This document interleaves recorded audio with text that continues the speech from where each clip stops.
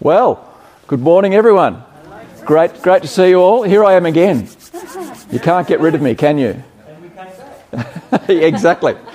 We both came back, so it's a mutual thing. Thanks, Graham. It's really great to be with you this morning. It's a real privilege to share God's word with you. I've been praying for you, praying for me that we'll be changed by God's word. Memory test. Anyone remember what I talked about last time? Of course you don't. It was Revelation something. Wasn't it? I don't even remember. No, that's okay. I spoke about Jesus washing the disciples' feet. Remember? And so I've been preaching to you from John's Gospel, the farewell discourse, which is where Jesus, his public ministry is done, and he's with his disciples in the upper room, and he's about to be crucified. And it is the most remarkable 4 or 5 chapters you'll read. And so the first time I preached on Jesus' remarkable claim, I'm the way, the truth and the life. No one comes to the Father but by me. And then last time I preached on Jesus and that outrageous thing that he did where he washed the disciples' feet. That was the thing that only Gentile slaves did. That was an outrageous act. And I want to follow on from that by preaching from John 13:8 to around about 34, 35, as beautifully read by my darling wife. But first, I wanted to start today with a story, because everyone likes a good story, don't they? You know, a story, an old Chinese story, maybe steeped in tradition, handed down through the ages, where every word is profound, where it has a remarkable impact on people's lives. You know, one of those stories? I wanted to start today with one of those stories. Unfortunately, I couldn't find one, so I made one up. And this is it. This is it. I want to tell you about a guy called Frank. Frank, all his life, loved a band. And let's call that band 2U. So he loved this band. Frank loved this band. He'd been brought up on it. His childhood was filled with the songs. He could sing every song by heart. And he knew the names of the band members. He knew their wives' names. He knew their dogs' names. He loved this band. It was so important to him. It really formed the person he was today. Frank loved this band. And the band was coming to town. And Frank was telling everyone, even the uninterested people, strangers in the street, he was telling them all that he was going to see this band, 2U. He was telling them about this band and the profound effect it had on his life. So you can imagine his excitement. He gets in the car. It couldn't come quick enough. He drove off towards the concert venue and he parks his car. The excitement's building. He's so excited. Can you feel his excitement? Yeah, I can. So excited. So excited to see this band that he's loved all his life. And it starts raining. And that was okay because he didn't have far to walk and he had a nice cheap coat in the car. So he put it over him and he hears the crowd and he walks around the corner and he sees the concert venue. Have you got it in your mind? He sees people crowding in. There's a buzz of energy. He cannot wait to get to the front door. But what he also sees when he walks around the corner is a pauper slumped in the gutter. Well, this is a bit inconvenient, isn't it? Especially for Frank. Frank's a Christian. Frank's been waiting to go to this band forever. He's worked so hard. He's saved so hard. He can't be late. But Frank knows that he should do something. So what's he going to do? What is Frank going to do? Loves the band. He can see the people pouring into the concert. He's got a pauper in the gutter. What's Frank going to do? He's going to help the pauper. Well, let's see. Let's see what Frank does. Well, he should help the pauper. So Frank thinks quickly because Frank knows the concert's about to start. He's been looking forward to this concert his whole life. So he thinks to himself, what can I do to make sure I get to the concert and make sure I help the pauper? What's the least I can do, the quickest, to make sure I get there? That's a good point, Lee. He doesn't do that though. The ring's the ambulance. So what he does is he takes off his cheap coat and he puts it over the pauper because it's raining. He fishes around in his pocket, he gives him some change, and he says, "God bless you," and he rushes off to the concert. Well, that's a reasonable thing to do, surely, Frank thinks to himself. And he dined out on that little story about how he helped the pauper for years and years and years. I mean, after all, what was he supposed to do? Well, the concert was there. What was he going to do?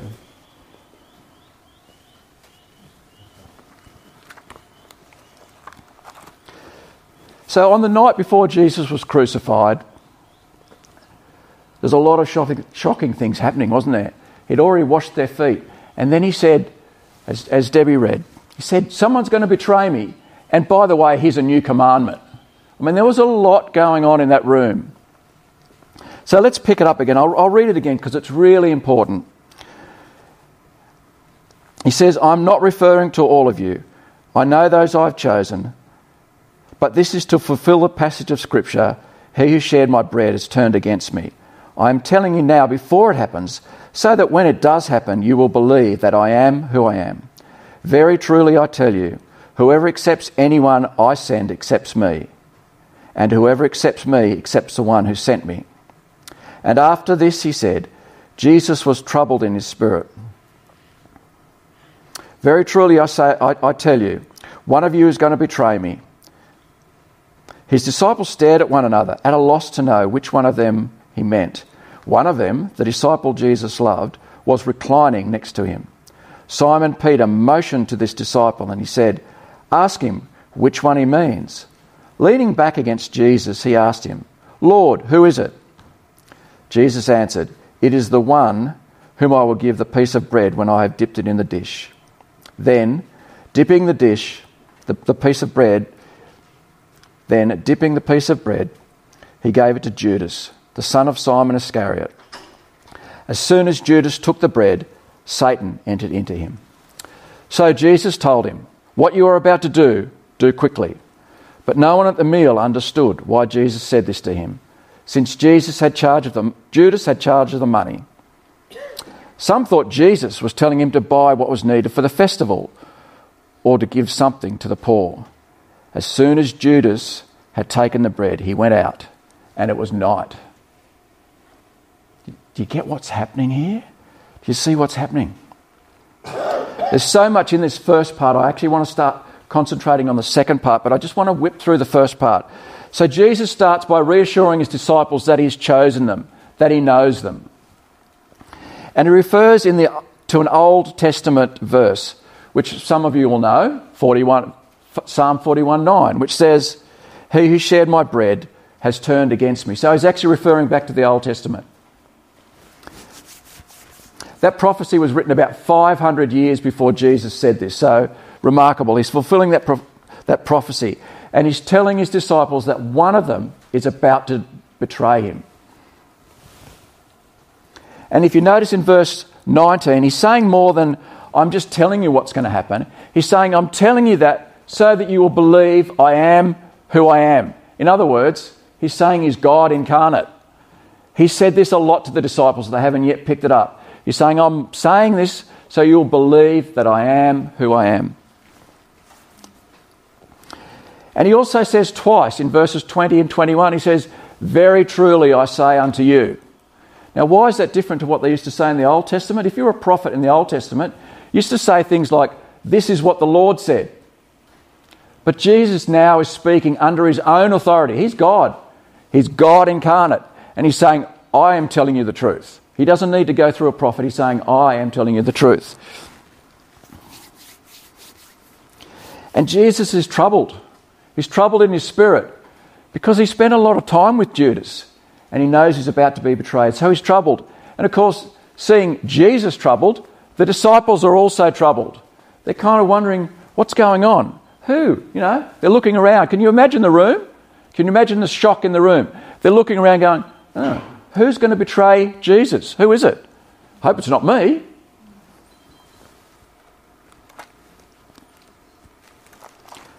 And then, of course, you've got Peter. He was a bit brash, wasn't he? We know Peter was a brash. And he says to the disciple leaning against Jesus, ask Jesus who it is. Go on. It's kind of like seems to me like a classroom. You know the classrooms where you've got the kid up the back who knows what he wants to do, and he knows he'll get into trouble if he does it, so he gets someone else to do it. Ever been that kid? Yep. Ever been the kid who was silly enough to do it and got into trouble? Yep. Or maybe some of you were just the ones who just looked on and thought, this is fun. This is just fun. So you can imagine the room, Peter saying, ask him. And the disciple leans against Jesus, and Jesus says some profound words, but it's actually not clear that the whole of the disciples heard what he said. Because if you read on afterwards, they're thinking, Judas is just going out to get something for the festival. So they still haven't worked it out. The disciples are still trying to figure this out. And Judas rushes off into the night to betray Jesus. So that's the lead up to what comes next, which is the most radical thing I think ever said.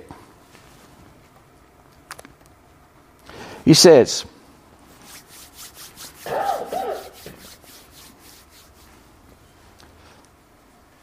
first I'm going to read verses 31 to 34 again, just to get us back on the focus of those 3 or 4 verses. When he was gone, Jesus said, "Now the Son of Man is glorified, and God is glorified in him. If God is glorified in him, God will glorify the Son in himself, and he will glorify him at once. My children, I will be with you only a little longer.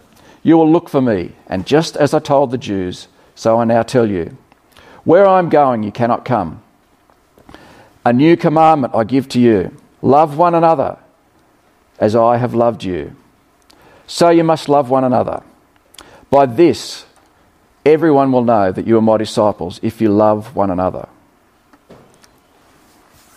So verses 31 and 32, Jesus uses the word glorified a lot. He says, I'm going to be glorified. And he says, God will also be glorified through me. So how can that happen? Through the death of Jesus. How's that possible? So what he's saying is, have a look at what's going to happen on the cross. On the cross, Jesus reveals what God is like. On the cross, we see the mercy and love. We see the power, the grace, and the justice of God. That's how God is glorified on the cross. And notice, as always, right through this discourse, Jesus is tender. He says, my children. He's talking to his disciples as a dad talks to his kids. And he says, my children, listen to me, with that great tenderness that he always displays. And then he says in verse 34, I'm going to read it again because this is radical stuff. A new command I give you. Love one another. As I have loved you, you must love one another. By this, everyone will know that you are my disciples if you love one another. That is a stunning command. And I hope by the time I'm finished you'll see why. That is a stunning command. Does anyone know what Old Testament passage that Jesus might have been using as a basis for this command? This will test you. It's okay, I didn't either. Leviticus. So Jesus is actually picking up on a command in Leviticus, and I'm going to read it to you. He says, this is Leviticus 19, verses 17 and 18. It says, you shall not hate your brother in your heart, but you shall reason frankly with your neighbour, lest you incur sin because of him. You shall not take vengeance or bear a grudge against the sons of your own people, but you shall love your neighbour as yourself. You know that? That's from Leviticus. So it's interesting, isn't it? Jesus calls this a new commandment. But isn't it straight out of the Old Testament? You would have thought so. Because surely the notion of love was not new. After all, what's the first commandment? Love the Lord your God. The notion of love is not new. Jesus talked about love right throughout his ministry. So what's new about this commandment? Why does he call it a new commandment? For the Greek scholars amongst you, of which I know there are many, Jesus is using a Greek word that means new in quality. It means superior, better to the old. So he's actually replacing the commandment in Leviticus with a new one, a better one.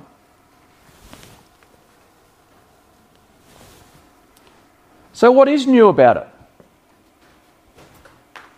What's new about it? He's saying it in the context of what's just happened and what is about to happen. He's just washed the disciples' feet in an amazing act of love and self-sacrifice and humiliation in the end. And he's just about to go to the cross tomorrow. He's just about to lay down his life, again, in an act of humiliation. The cross was reserved for criminals. He's laying down his life. That's the new bit. That's why it's a new command. The newness is in the pattern or the model or the way that Jesus is commanding us to love. That's why it's new. See, love might have been required all the way along. But love to the degree and in the same fashion as Jesus is about to display on the cross is completely new. That's why it's a new commandment. You see, this commandment is new because it's not grounded in Leviticus. It's not grounded in what the Jewish tradition said. It's actually grounded in the self-sacrifice of Jesus. Quite simply, it changed the nature of love forever. That's what it did. It changed the nature of love forever.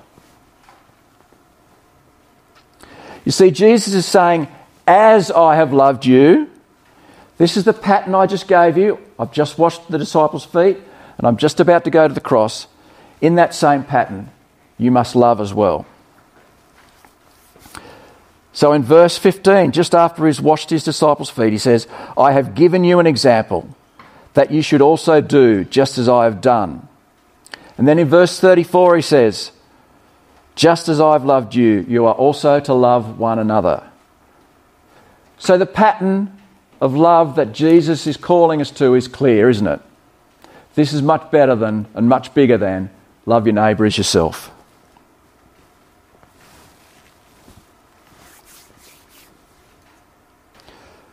Because you think about love your neighbour as yourself, you think that's pretty good, don't you? You know, that's not a bad standard of love, surely. But you know what? When I think about loving your neighbour as yourself, I think that's pretty unextravagant. Don't you? Is there such a word? If there is, I'm using it. It's pretty unextravagant. Because our love is selfish. Our love is bounded. Our love is conditional. That's why Jesus is replacing it with a new commandment.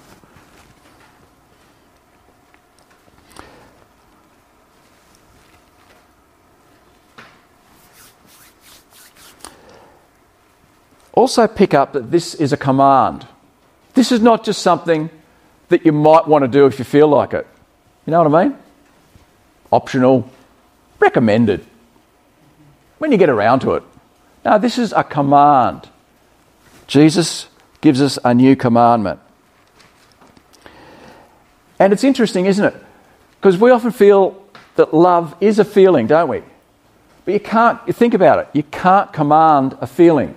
Have you ever tried? Those of us who've got kids, remember commanding your kids. You will feel happy that you're going to eat Grandma's date loaf when we see her. You will feel happy that we're going to go and see Uncle Boris, even though he smells a bit and tells the same jokes all the time. You will feel happy. You can't do it, can you? Have you ever tried to command yourself to do something? We do that all the time, don't we?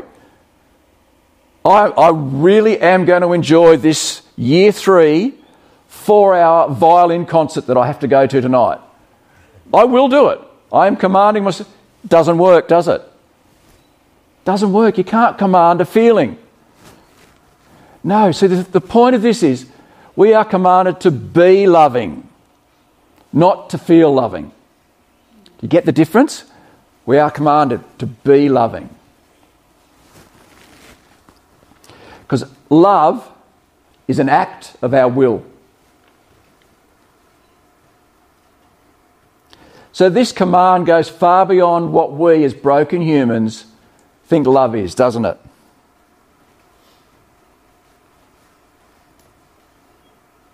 So the pattern of love is clear.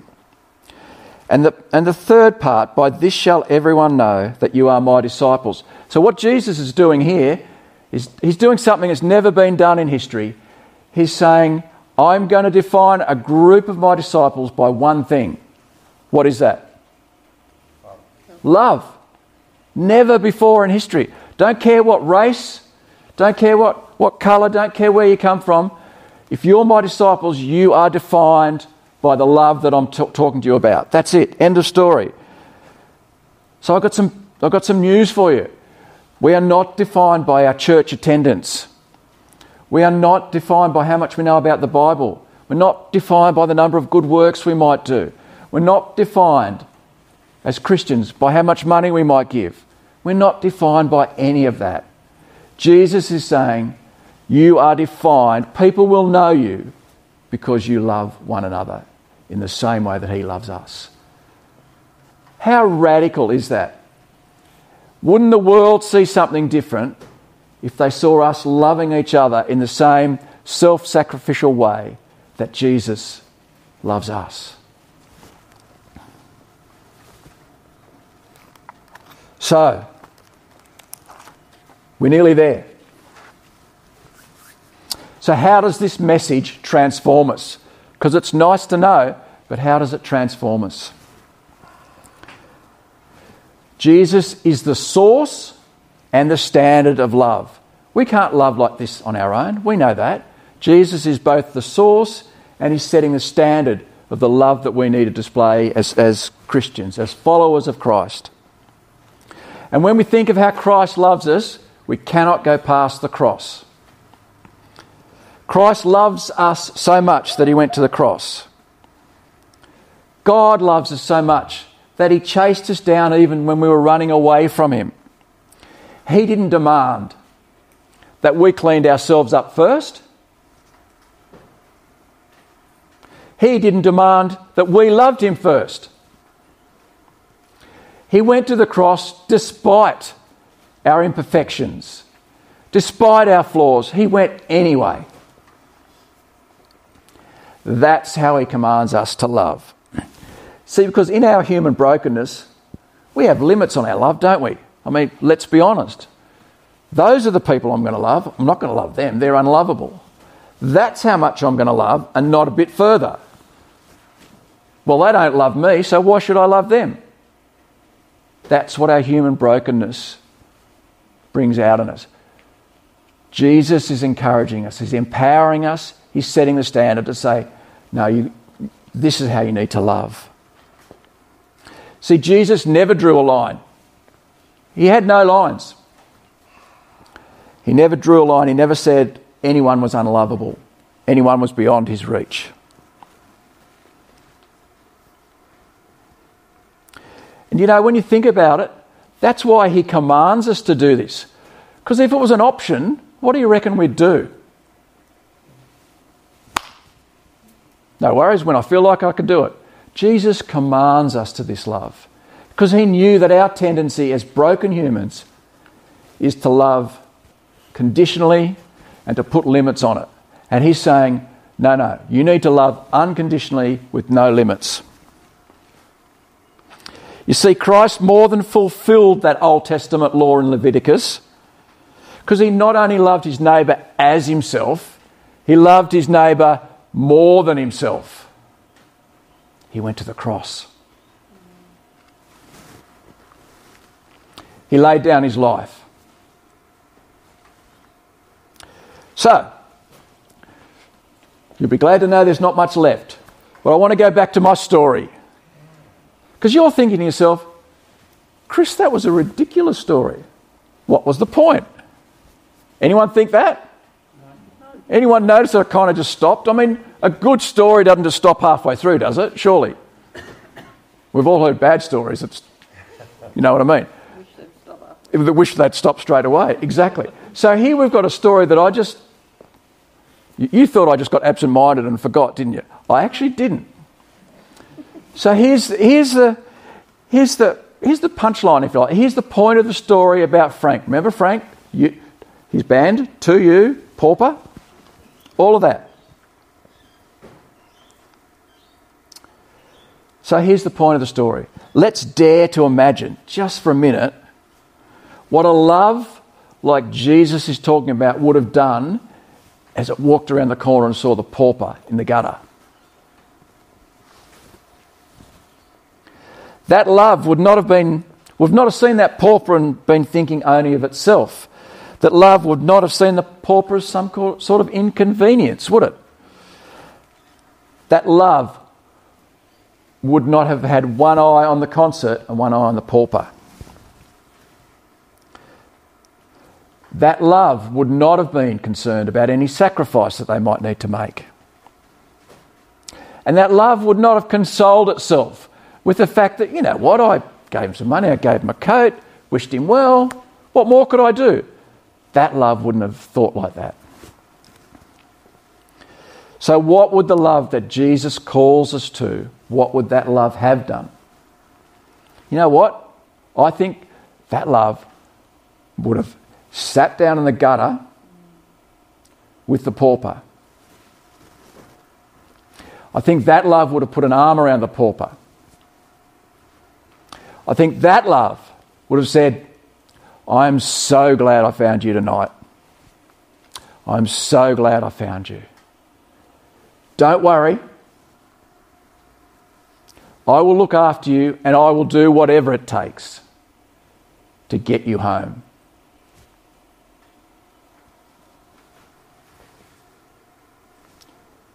Think about it. Quite simply, that's exactly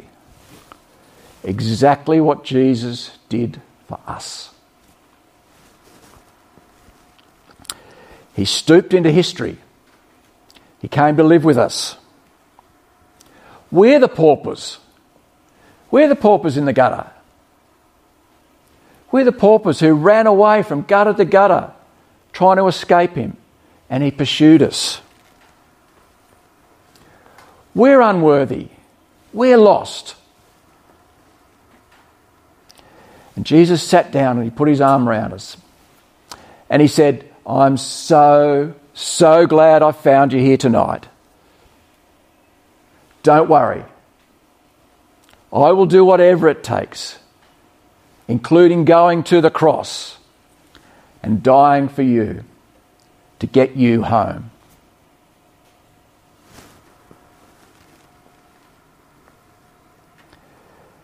Now that pattern, that model of love is life-changing.